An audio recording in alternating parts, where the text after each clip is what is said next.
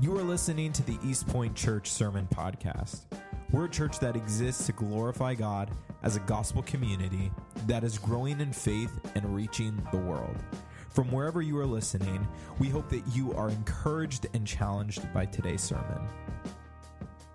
Good morning, East Point Church. How are you guys? It's good to be with you. Good to see you. Go ahead and open up your Bibles, please.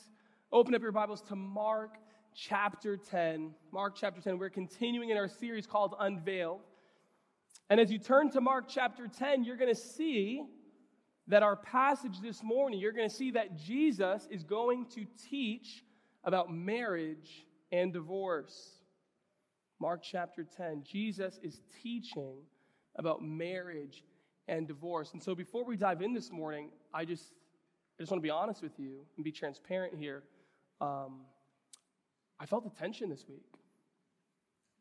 I felt a genuine tension this week as I prepared. Because on the one hand, we know that we are uncompromisingly committed to Scripture. Amen? Right? We know. We want the truth. We want God's Word. We know that we are disciples and we need Him to teach us.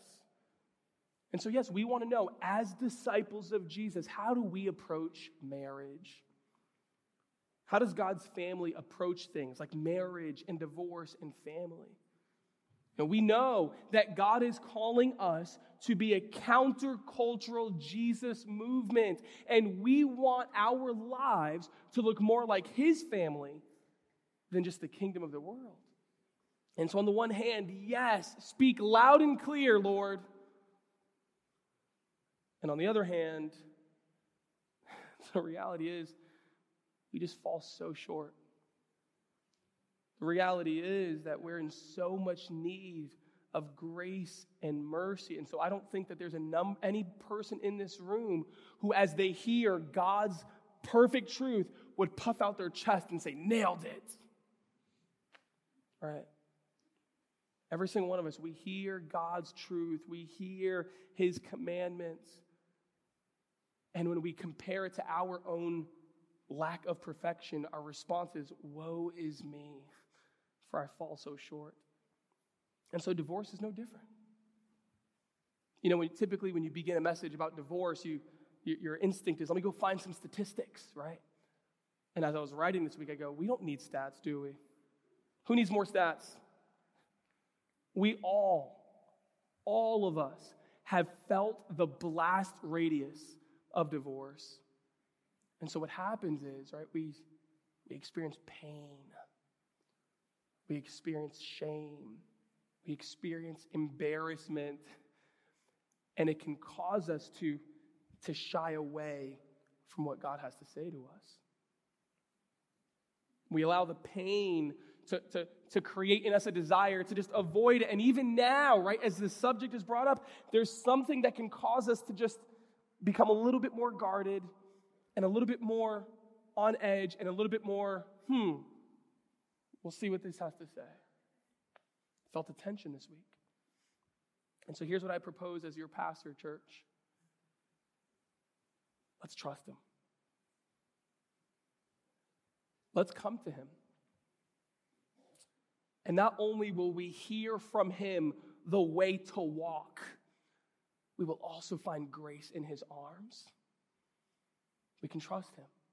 We can come to Him and listen to His full gospel truth, and we will find a God who is so powerful and so sovereign that He can redeem even the broken parts of our story and use them in beautiful ways. Let's come to Him.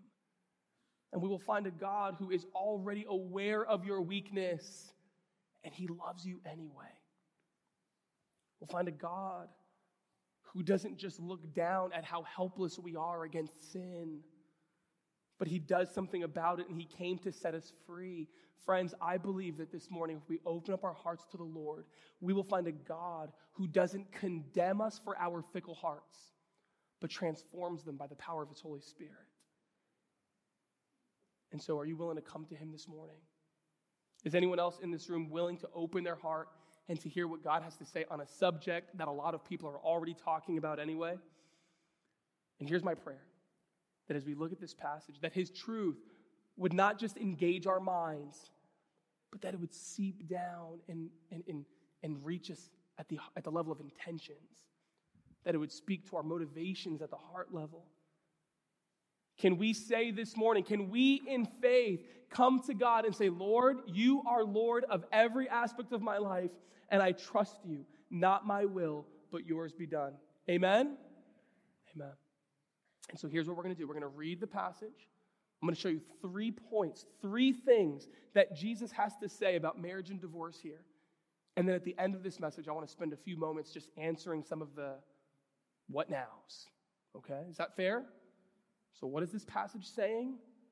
And then what are we going to do about it? So let's go ahead. Starting in verse 1, I'm going to read the entire passage, and then we'll go and break it down. So I encourage you, right? If you're here at East Point, like, have your Bibles open. Look at the front row. Look at all of them. Bibles open. I love it. We are people of the book, and so you want to follow along? I'll be the first to tell you, don't take my word for it. Double check, all right? Proofread, peer review, right? Everything comes out of this book. And so follow along, underline, highlight, do whatever you got to do. But this is God's word for his church this morning. And he left there and went to the region of Judea and beyond the Jordan. And crowds gathered to him again. And again, as was his custom, he taught them. And Pharisees came up, and in order to test him, asked, "Is it lawful for a man to divorce his wife?" He answered them, "What did Moses command you?" They said, "Moses allowed a man to write a certificate of divorce and to send her away." And Jesus said to them, "Because of your hardness of heart, he wrote you this commandment. But from the beginning of creation, God made them male and female. Therefore, a man shall leave his father and mother and hold fast to his wife, and the two shall become one flesh.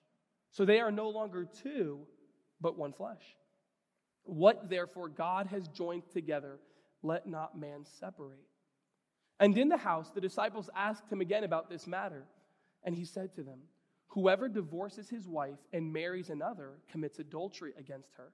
And if she divorces her husband and marries another, she commits adultery." Lord, as we open up your word, would you open up our hearts?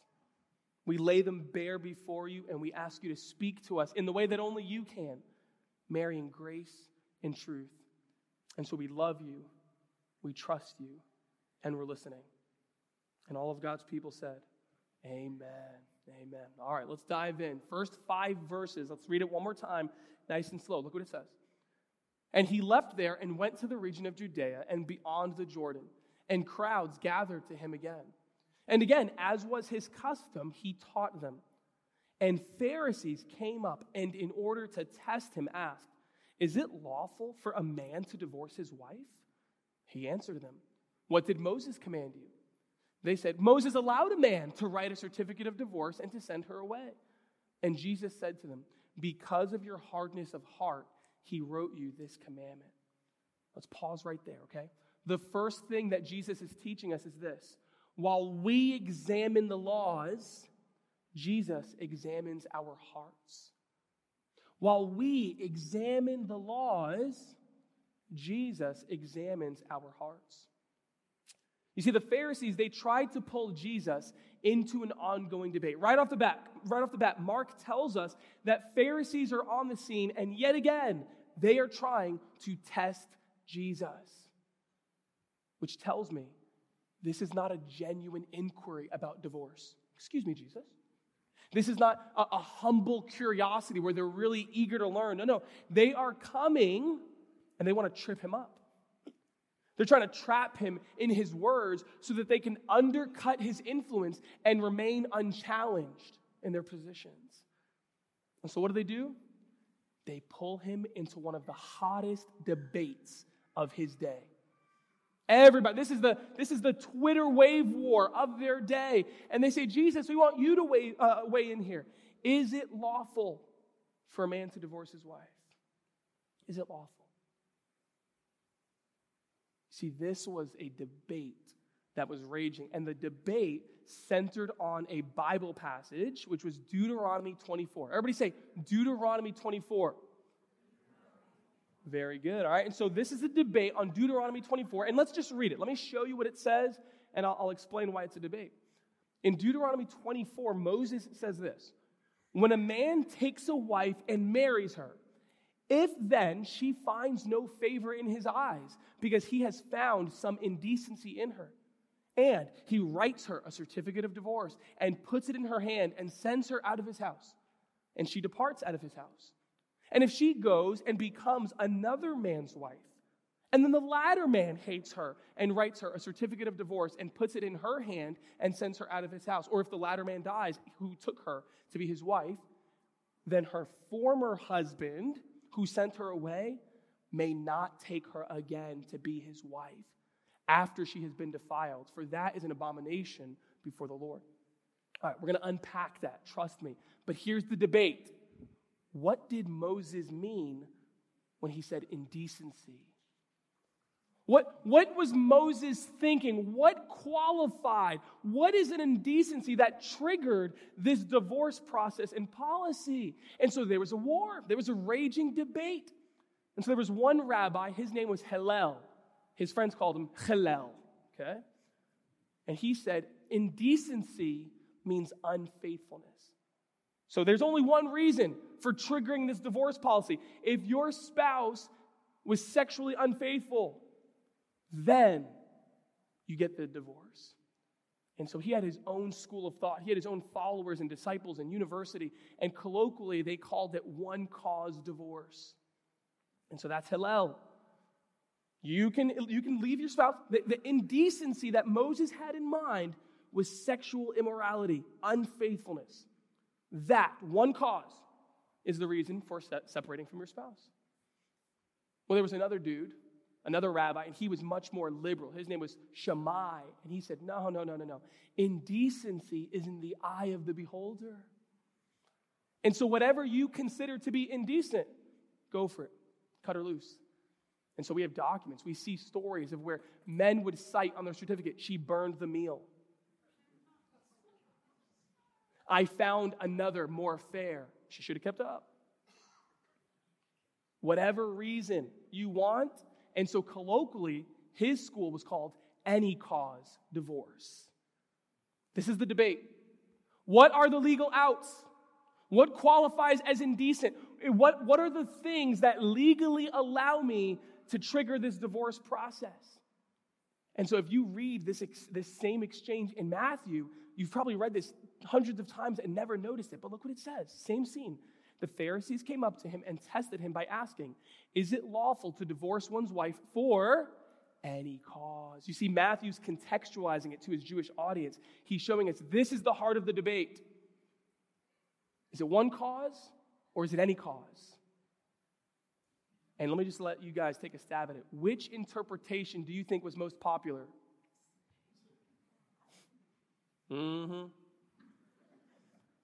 Which interpretation prevailed in the day?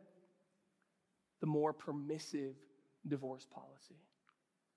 And this is where the Pharisees were. The Pharisees, they subscribed to the more permissive divorce policy, and they intended to keep it that way. And they are not allowed to let Jesus and his pesky little teachings challenge the status quo. And so Jesus, weigh in here. Come on, we want to debate you.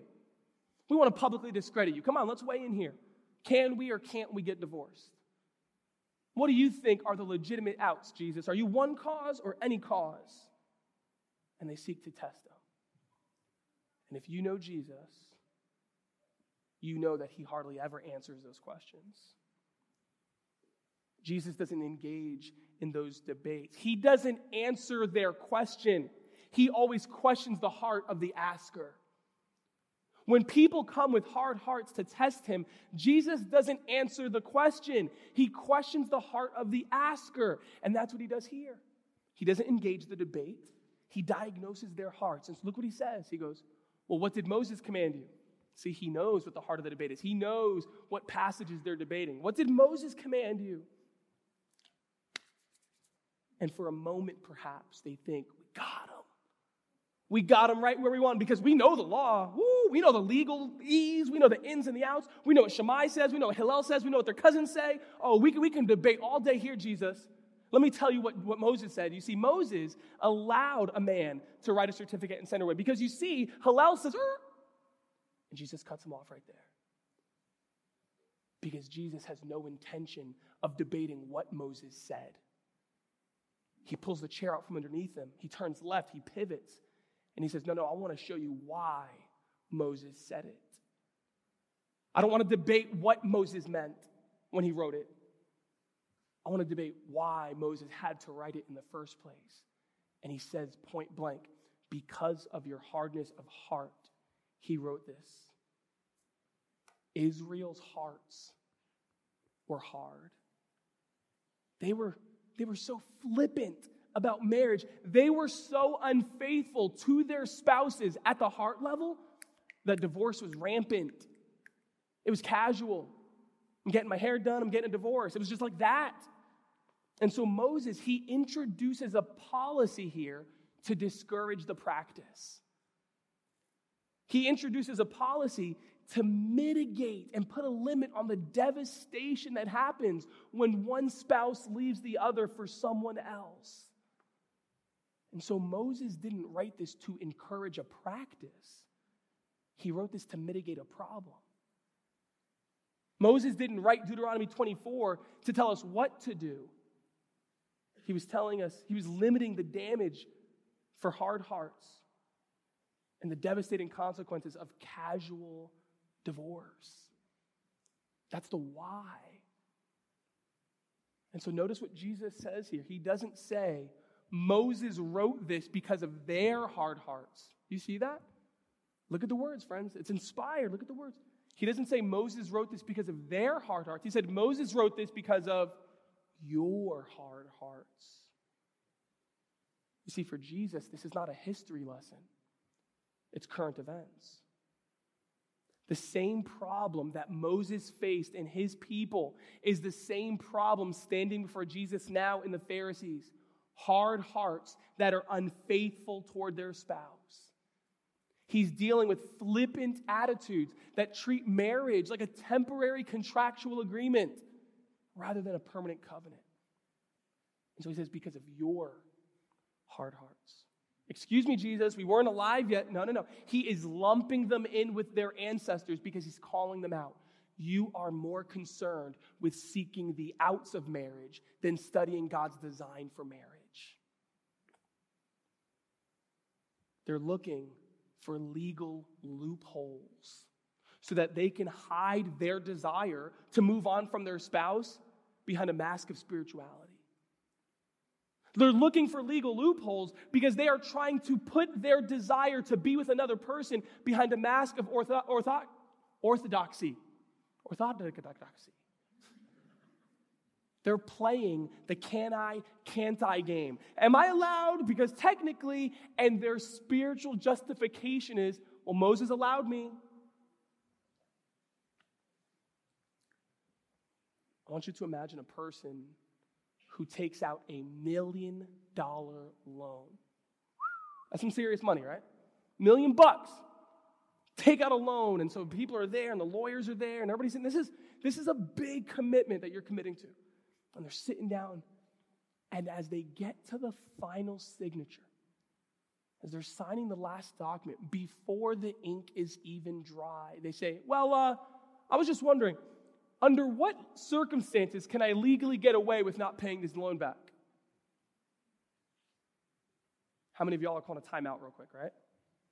What? Well, hold on, wait, what did you say?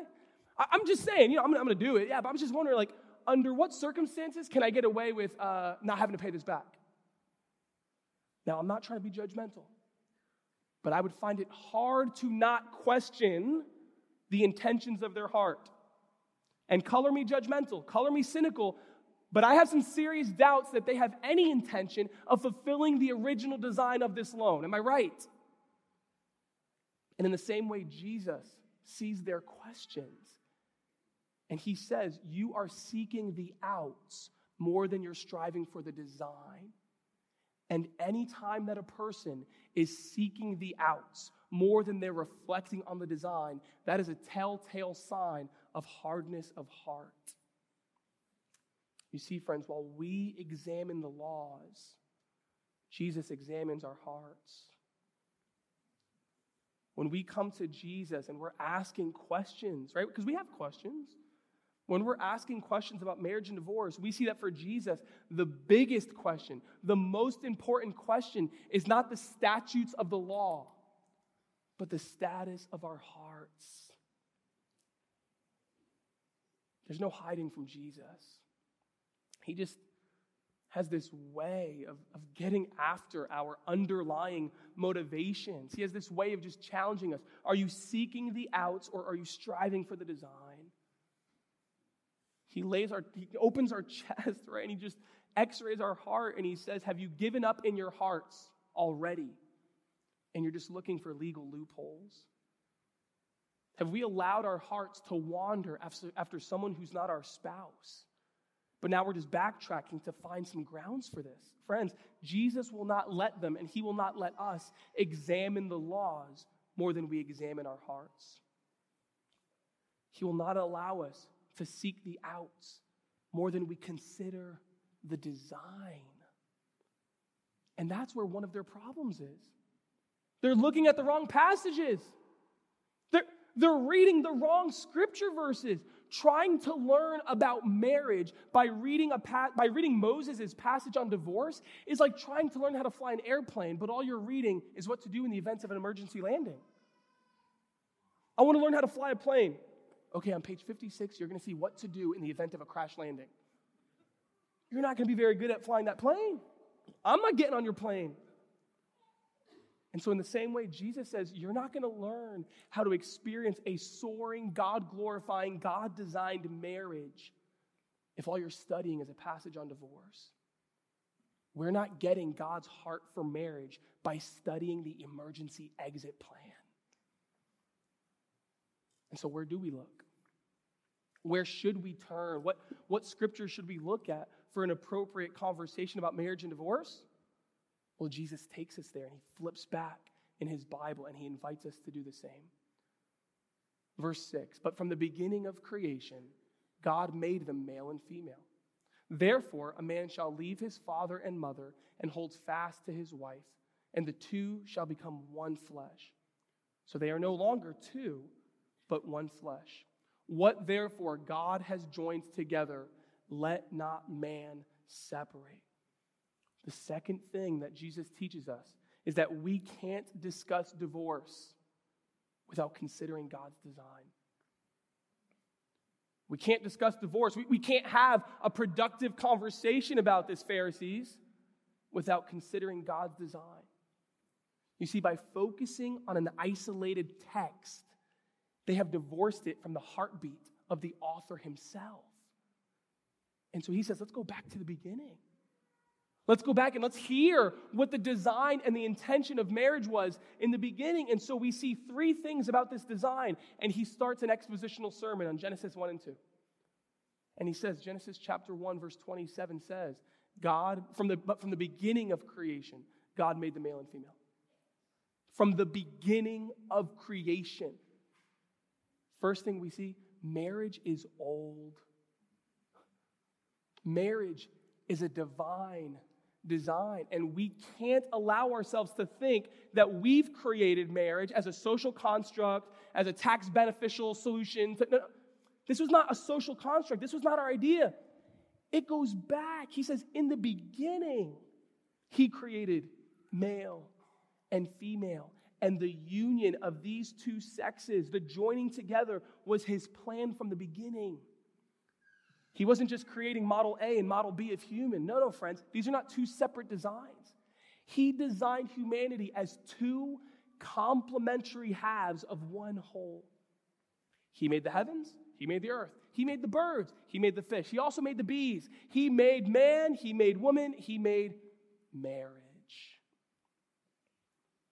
And so here's his point. We can't have a conversation about marriage without inviting the designer to sit at the table. When we step back and remember that he's the designer of marriage, we realize that the designer knows best. And so we allow his words to weigh the most. Because marriage is a divine design. Look what else he says. He says, a man shall leave his father and mother and hold fast to his wife, and the two shall become one flesh. Not only is marriage a divine design, but the design is a permanent union. The design is a permanent union. This is the idea. This is the blueprints of what he drew up. In God's mind, he said, as a man leaves his family of origin and marries his wife, he's not just hashtag adulting. I said he's not just hashtag adulting. Car, college, career, find a spouse. This is not just another natural step in the game of life. He says when man and woman come together, there is something supernatural at play here. It's not hashtag adulting. In Genesis, the Hebrew word, it says, and a man shall cling to his wife. Do you know what that Hebrew word cling means? It's the Hebrew word for super glue. Not Velcro. That's a different Hebrew word. It's the Hebrew word for super glue. It says, a man shall hold fast. A man shall be joined together. They are forming a new permanent family unit, just like his mother and father did before him. The two shall become one. Friends, their togetherness becomes a greater defining quality of their lives than their individuality. And I know we don't like that as Americans, right? Like, I'm me. I'm myself. I'm my own person. Yeah, you are, but you know what's even more important about you? The two shall become one. One unit in the sign of God. A permanent union. This is not a temporary arrangement. These are not roommates living in close proximity to each other. These are not business partners. They are one inseparable unit that cannot come apart nonchalantly. And to try to remove one from the other causes violence to the whole. Two shall become one. That's wild, isn't it? And so to illustrate it, let me give you an illustration from science, okay? When a mommy and a daddy love each other, their germ cells come together. And when the germ cells come in contact in the mother's womb, 50% of mommy's DNA, it literally unzips. 50% of daddy's DNA unzips, and they come together, and the DNA strands, 50-50, are intertwined and zipped together into a new, brand new, uniquely identified genetic code. Isn't that amazing? From the moment of conception, that baby has its own DNA. It's not mommy 2.0. It's not daddy 2.0. Two have become one. An inseparable, permanent union. And so the intertwining of DNA in the womb is God's artistic illustration to the world of what happens spiritually in marriage as two partners become one. And the reason why this picture is so powerful is because marriage is not meant to be separated any more than your child's DNA can be unzipped and given back to the parents. Marriage is a divine design. The design is a permanent union. Therefore, look at God, look at Jesus' conclusion. Therefore, what God has joined together, let not man separate. What who has joined together? God is the joiner.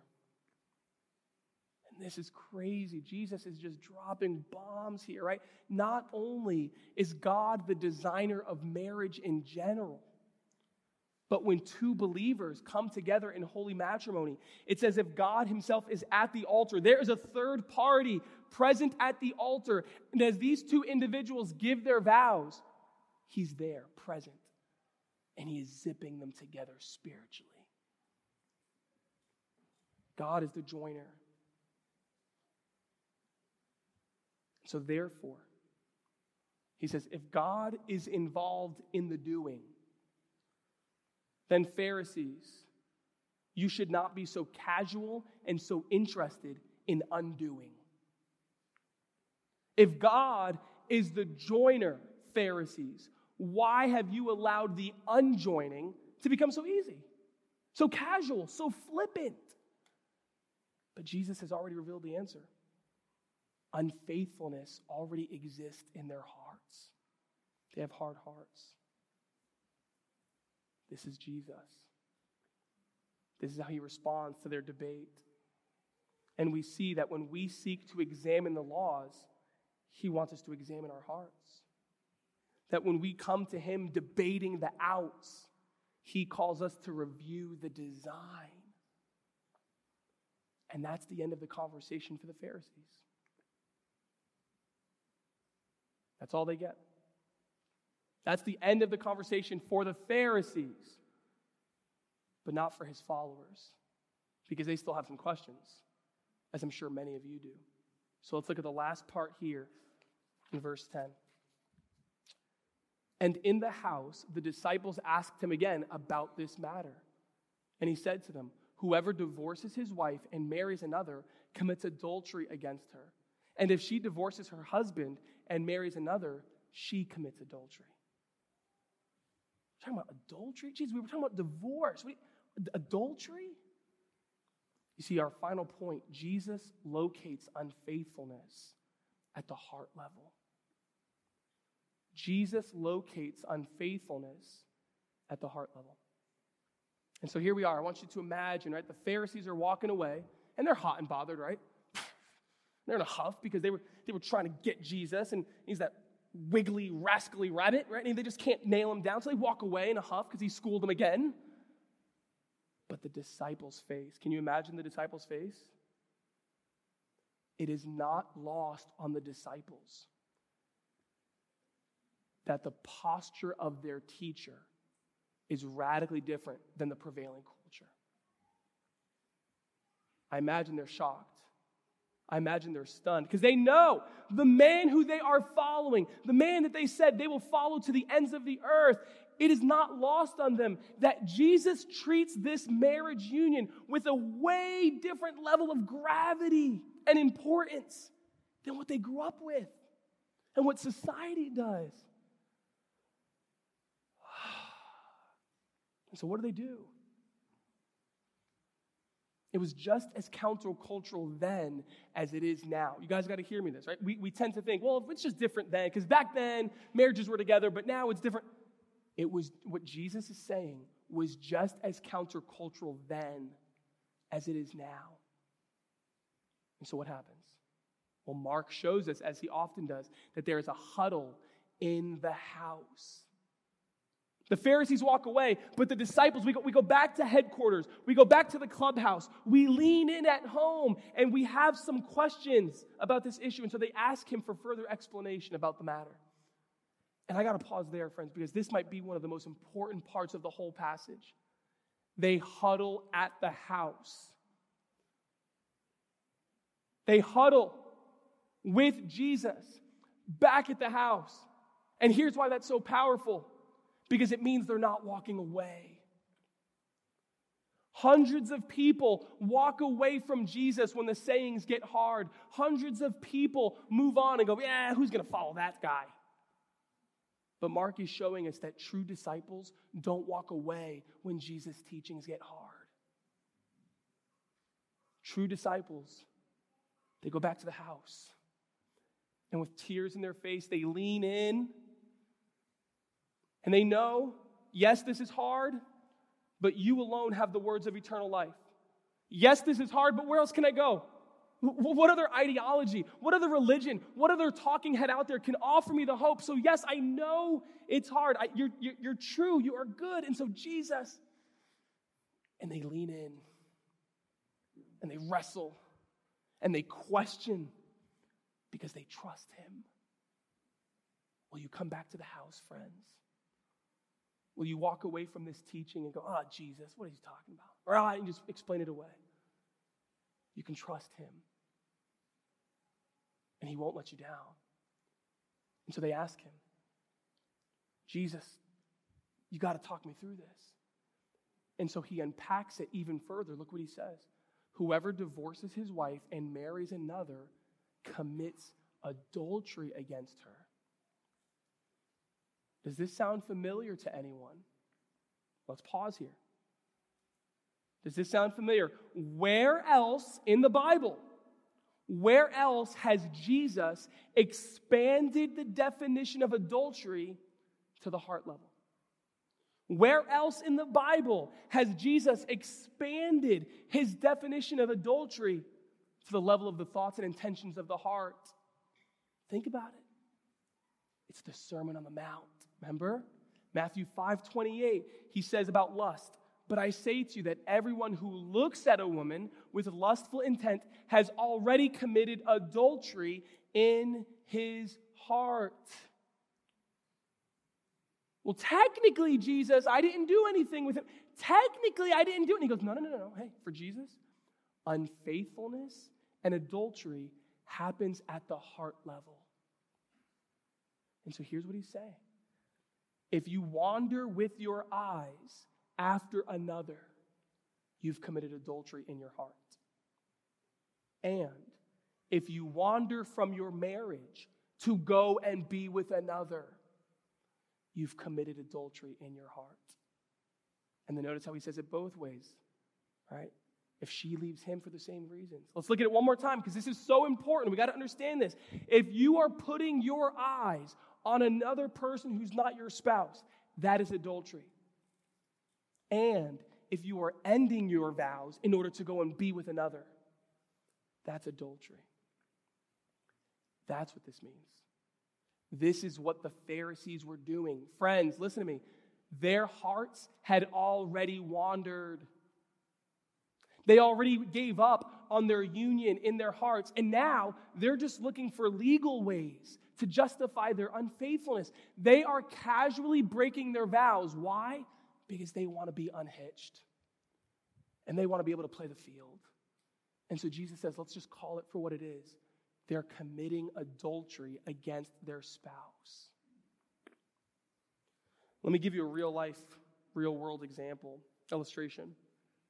And so I had a friend, married man, 2 kids, and his friendship with a woman became inappropriate.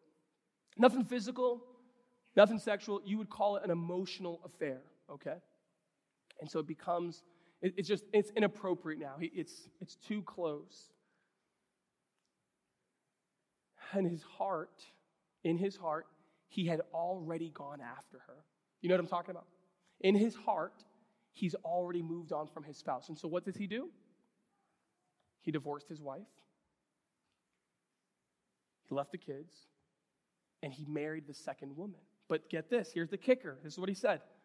But they didn't sleep together until he was married to her because they wanted to do it right.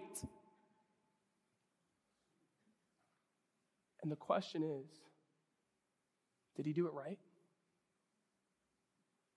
Did he do it right? Technically, he didn't sleep with anyone on his wife. And I got to be careful because I can't even examine people's hearts. Jesus is the examiner of hearts. And so I don't even give this illustration to judge. I don't know what's in his heart. I'm just doing my best as an illustration to apply what Jesus is teaching, okay? But I would think, perhaps, that Jesus would say to him, yes, the law says that technically you didn't commit adultery. Yes, you utilized your legal loopholes to perfection. But while you were busy examining the law, Jesus is examining your heart. And I think Jesus would say to my friend, you need not bother seeking legitimate loopholes to your covenant because God sees your heart. And he sees your desire to be unhitched and free to go find another. He undermined God's design. He wandered from his marriage and he committed adultery against his wife. Whoever divorces their spouse to go be with another commits adultery. You see, they're here debating Moses. They're here debating the legal law.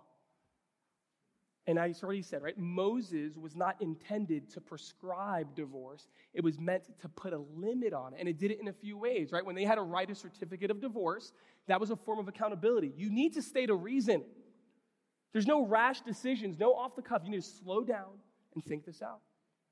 If you continue to proceed, then he says, here's what you need to do. You need to give her the certificate of divorce because that's going to be a safeguard to her in a culture where women had no social power. And so she's now free to go and remarry without ever being accused of unfaithfulness because she has a paper trail. You left her, okay? And then it also said, remember, if that woman now becomes single and available on the market again, no going back. You don't get to go back. It's permanent. And it uses a metaphor, a land metaphor that doesn't translate well to our culture, right? He's not calling women undefiled. He's saying that land is now inaccessible to you, just like a defiled land that you can't enter. He goes, that it is as inaccessible to you as a defiled land. There's no going back, because Moses is trying to discourage men from breaking their vows to the wife of their youth for the flavor of the day. And so he goes, it's not about Moses. We're going back to the design. So as you can see, friends, Mark 10, the purpose of this text is not to answer, can I, can't I? Nowhere in this passage does Jesus answer the what if scenario questions. It's quite the opposite. Jesus wants to challenge our hearts. What is our truest, deep down motivation for asking those questions in the first place? And, fellow Christian, listen to me, and if in that process of examination, if our good and insightful Savior finds hardness of heart, if we find seeds of unfaithfulness, if when we're being honest and we look in the mirror, if there are wandering eyes and a waning commitment, if Jesus exposes the root of our questions is just the desire to move on, he gently walks us back to the design and he reminds us, let's not separate what God has put together. He calls us to an unbreakable faithfulness to our vows. He calls us, his people. He says to the family of God, don't chip away at what I've superglued together. He calls us to lifelong, permanent commitment through thick and thin that can demonstrate to the world the greatest love in the universe. Jesus' unbreakable commitment to his people. Friends, our marriages in the kingdom of God become parables. They become living illustrations that tell the world, look how much God loves us. Jesus will never divorce us. Jesus' love is never fickle or faithless. Jesus' affections will never move on from us, even when we're ugly and unlovable. And so, church, let's not separate what God has put together. Because the greatest sermon that you'll ever preach about Jesus' unbreakable love for his people is your lifelong, permanent marriage to your spouse. Let's not separate what God has put together. That's the passage.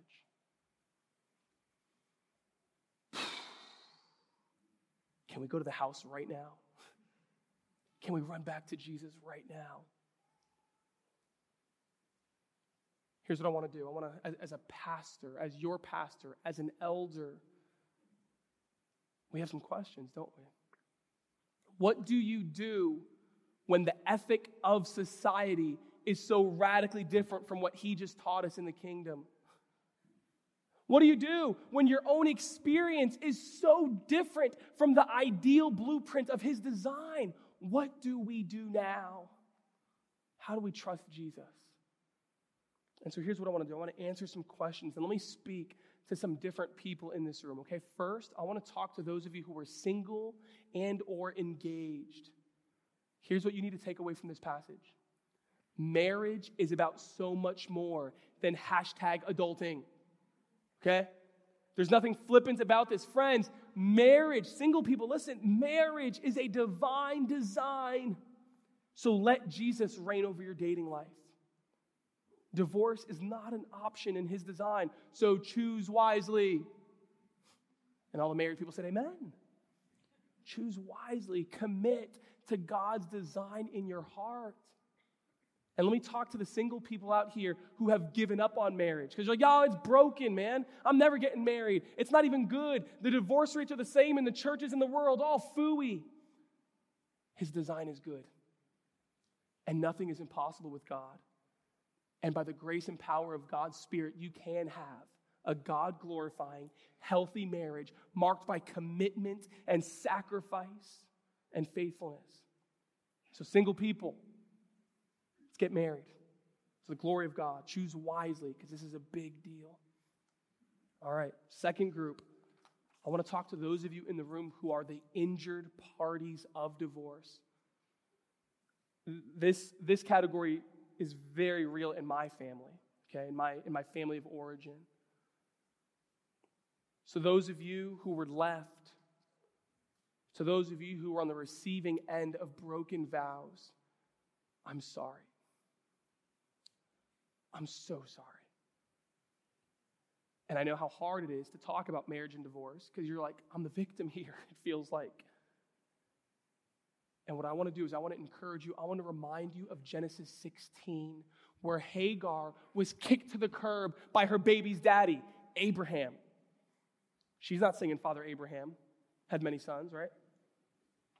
Kicked to the curb with her kid, sent into the wilderness, and she's feeling neglected, abandoned, and alone. She said she wanted to die, but listen to me, friends. God met her in her pain, and he revealed himself to her, and she says, I now know that this is the God who sees me. God sees you. He's with you. He will never leave you. He will never forsake you. It doesn't matter how many people leave you. God will never divorce you. He will never abandon you.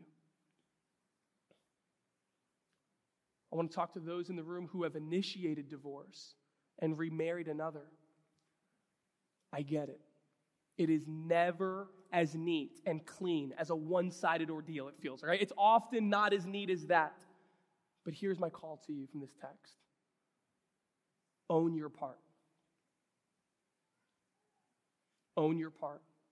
Where were you hardened and unfaithful in your heart? Let the excuses, let the justifications die on your lips and just come to Jesus in humility. Open up your arms and let him show you what's in your heart. And I know what you're thinking. Hey, that's old news. That's ancient history. Why would I even go through that again? Why explore that? Friend, listen to me. It is worth exploring because any lordship issues that existed, any hardness of heart that existed is going to pop up in other areas of your life if you don't repent and let him change you, including in your new marriages. Ask Jesus to cure it. Come and trust him. He will show you your heart with perfect honesty and perfect gentleness. He will show you your part with perfect truth and perfect grace. Jesus and Jesus alone can look at your heart and show you yourself without condemning you. And so I gave our other friends Genesis 16. Here's my passage for you, John 4. Jesus is at a well, and he meets a woman who has divorced 5 men. And by the way, the man she's sleeping with now is not even her husband. And so unless you're on number 7, you're all right. He doesn't mince words. He tells her in perfect honesty, yeah, here's what you're going through. And yet he loves her.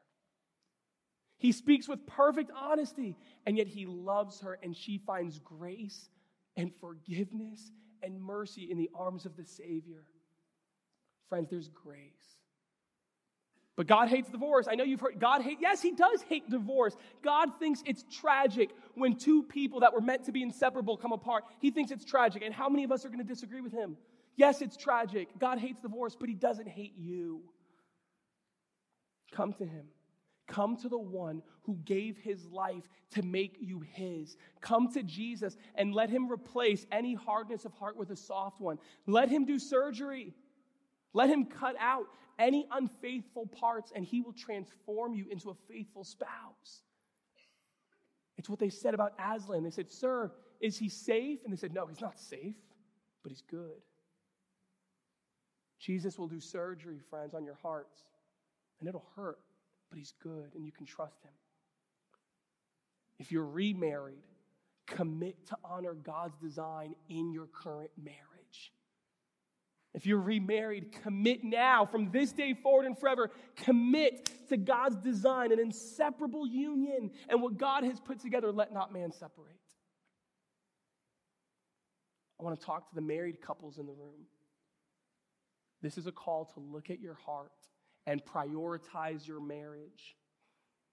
I get it, friends. I know. I know what it's like when you start approaching the divorce discussion. I know what it's like when you start saying, maybe not out loud, but in your heart, well, maybe we should just. If we are approaching divorce discussions in search of justifiable ways out of our marriage, we need to realize these passages are not about can I, can't I. That's the Pharisees' mistake. These passages are calling us back to align our hearts with God's design. He designed marriage to be a lifelong covenant that reflects his unbreakable devotion to his people. And so, married people, this is a call to fight. This is a call to not give up. This is a call to delete the divorce conversations from your inbox. And yes, I know it'll be hard. Yes, it's going to be a fight. It'll be a big fight. You might need help. You might need counsel. You might need wisdom. You might need counseling. But fight by the power of the Holy Spirit for God's design. And you know what? The same Holy Spirit that rose Jesus from the dead lives in you. And he has the power to resurrect dead marriages back to life. I've seen it, friends. Married people, have you allowed someone who is not your spouse to become an emotional safe haven for your heart? Cut it off and run. Bring it into the light. Don't be naive to how the enemy wants to undermine your unity, the emotional intimacy of your marriage, and destroy your vows. Married people, fight by the grace of God. And then lastly, I want to talk to those of you in the room, anyone who is in an unsafe marriage, you need to step away and seek help, okay? You need to step away and seek help. Sometimes pursuing God's design for unity and reconciliation requires space, professional help, and a safe distance, okay? And so never allow your desire for unity and God's design to put you into a situation that's just not wise. And if that's you, hey, elders are here. Email us, text us, call us. We have resources and support networks here, okay? Yes, we know God's design, but if you're in an unsafe situation, you need to step away, okay? At least for a season. And if we follow this word, friends, we will be a church where we say, let's not separate what God has put together. Let's pray. Father, we love you, Lord. We trust you, and we know that your word is good. And so examine our hearts, lead us back to the design, and give us faithful hearts, I pray. And Lord, I just lift up right now for every hurting heart in this room, Lord, for all of us who are feeling the sting of scriptural surgery. It hurts, but don't stop. Father, it's challenging, but don't give up on us. As we lean in, as we ask questions, as we wrestle, as we ask you to unpack it more, shepherd our hearts in ways that only you can. Thank you for grace. Thank you for forgiveness. Thank you that even though we fall so short of the design, you don't cross your arms and give us a huff and roll your eyes. You save us. You change us and transform us. So please don't give up on us, Lord. Fill us with your Spirit. Maybe we keep in step with the Spirit so that we can obey you. We love you, Lord. We really do. And we thank you for your word. In Jesus' name. And the church said, amen. Friends, I just want to end with one final note as you stand to your feet. We're here for you. If you have any questions, if you have any follow-up, if you need to talk to someone, your elders are here, your church staff and leaders are here. There are numerous people in this congregation, healthy marriages, who would love nothing more than to come alongside of struggling couples. Get help. Don't walk away from this word and go, all right, I'll figure it out. Let's do this together. Let's be a community that responds to God's word together. Let's respond in song.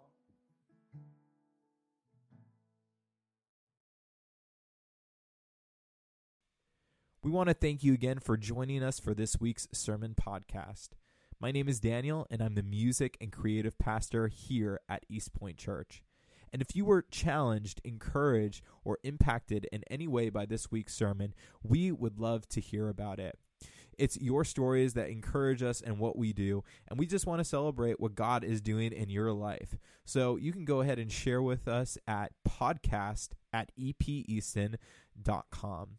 Also, make sure that you subscribe to our channel to stay up to date with the latest sermons. Have a great week.